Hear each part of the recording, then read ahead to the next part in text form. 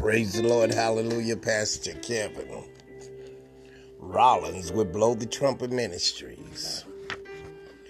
This message is entitled, Man Up and Be Christ-like. African Americans and their culture have evolved within American society dating back to the colonial years of settlement, particularly after slavery became a racial institution that was capable of being inherited. The stereotypical concept was invented by white slave owners who promoted the notion that male African slaves were animal in nature. Is this the way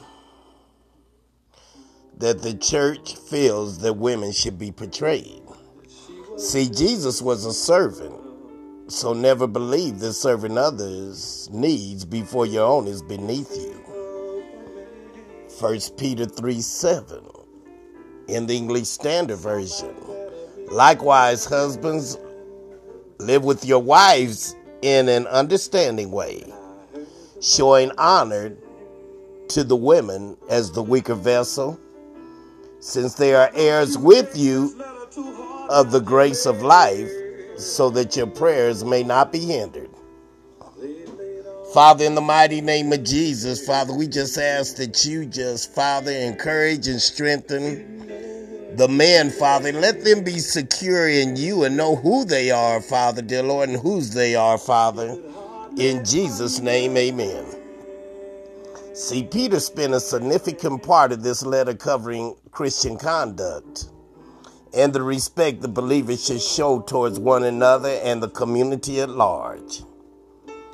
Honor all people, love the brotherhood, fear God, and honor the king.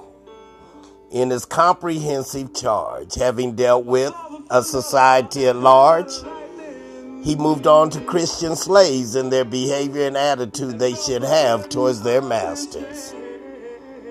Before addressing the relationship between a husband and his wife, Peter instructs servants to be submissive to their masters, irrespective of whether they are good and gentle men or unreasonable overlords who cause their slaves unjust suffering.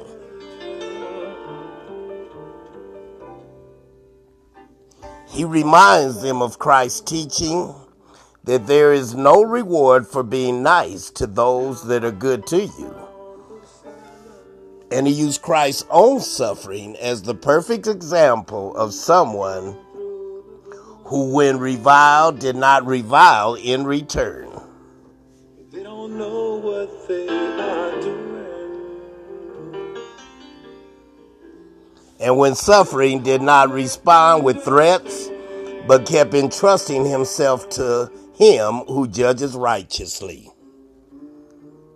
It was in this context of godly submission in the midst of suffering that Peter moved from the conduct of slaves to the conduct of wives and their husbands. And for 6 whole verses, he addresses the virtues of godly women before attending to the conduct of Christian husbands. The possible reason that Peter gave his extended instruction to his wives is because they may have been married to a pagan husband prior to salvation, whose attitude towards women would be very different from that of a Christian man.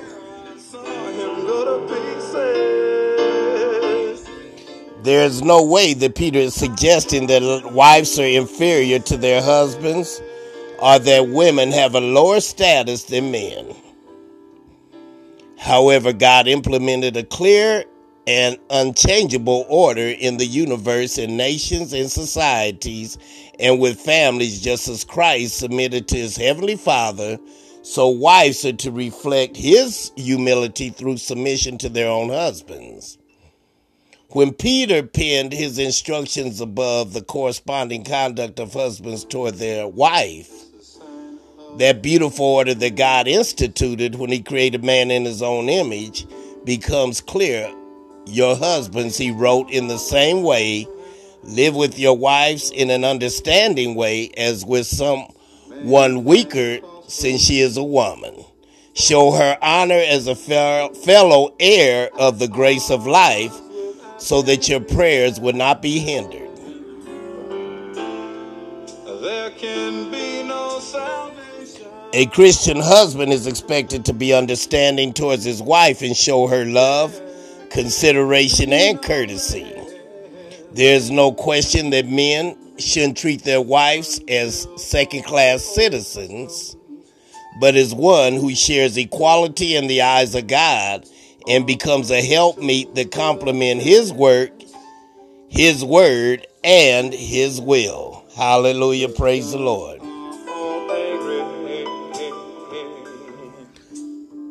So God created man in his own image. In the image of God, he created him, male and female created them.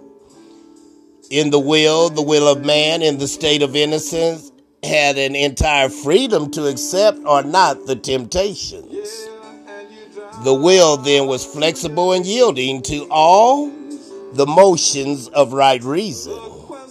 It is in the nature of the will to follow a superior guide, to be drawn by the intellect, but then it was subordinate, not enslaved, not as a servant to a master, but as a queen to her king, who both acknowledges her subjection and yet retains her majesty in passion and love.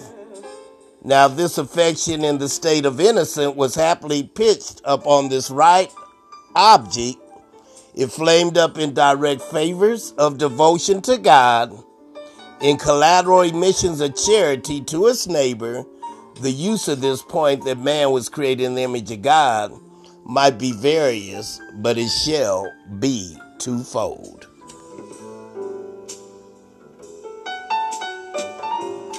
Submitting to one another out of reverence for Christ. The Bible actually has high expectation of men and calls on them to be leaders in the home. Some have taken these high expectations and twisted them to mean that a man has privilege of being some kind of ruler. He can be ridiculous and unreasonable, and he still must be obeyed. He can be selfish and ill-mannered, and the little woman just has to get over it. He can make unreasonable demands and must be followed. They even claim biblical authority and quote verses like, "For the husband is the head of the wife as Christ is the head of the church, his body of which he is a savior." Now as the church submits to Christ, so also wives should submit to their husbands in everything. Most Christian women I know do a sort of a low growl as the scripture is read, while their husbands respond with a subtle smile, and if they are smart, keep quiet. But what does it mean to be the head of the home as Christ is the head of the church? First, it means that true manhood is marked by sacrifice. See, Christ became the head of the church not because of his authority, hallelujah, and divine prerogatives, but because he loved the church. How did Christ love the church? He laid down his life for it. If you want to be the head of the home, you have to be willing to do the same. You have to be willing to make sacrifices for your family. Being the head of the home is not about being right. It is grounded in sacrificial love. Some men are good at asking their families to make sacrifice, but not so good as making sacrifices which will provide for their needs, protect their safety, and promote their well-being. These are the men who make demands, but who do not listen to their wives or children. They unilaterally forbid some things while discarding the welfare of those God has given them to take for and protect. Men, it's time to man up and be Christ-like.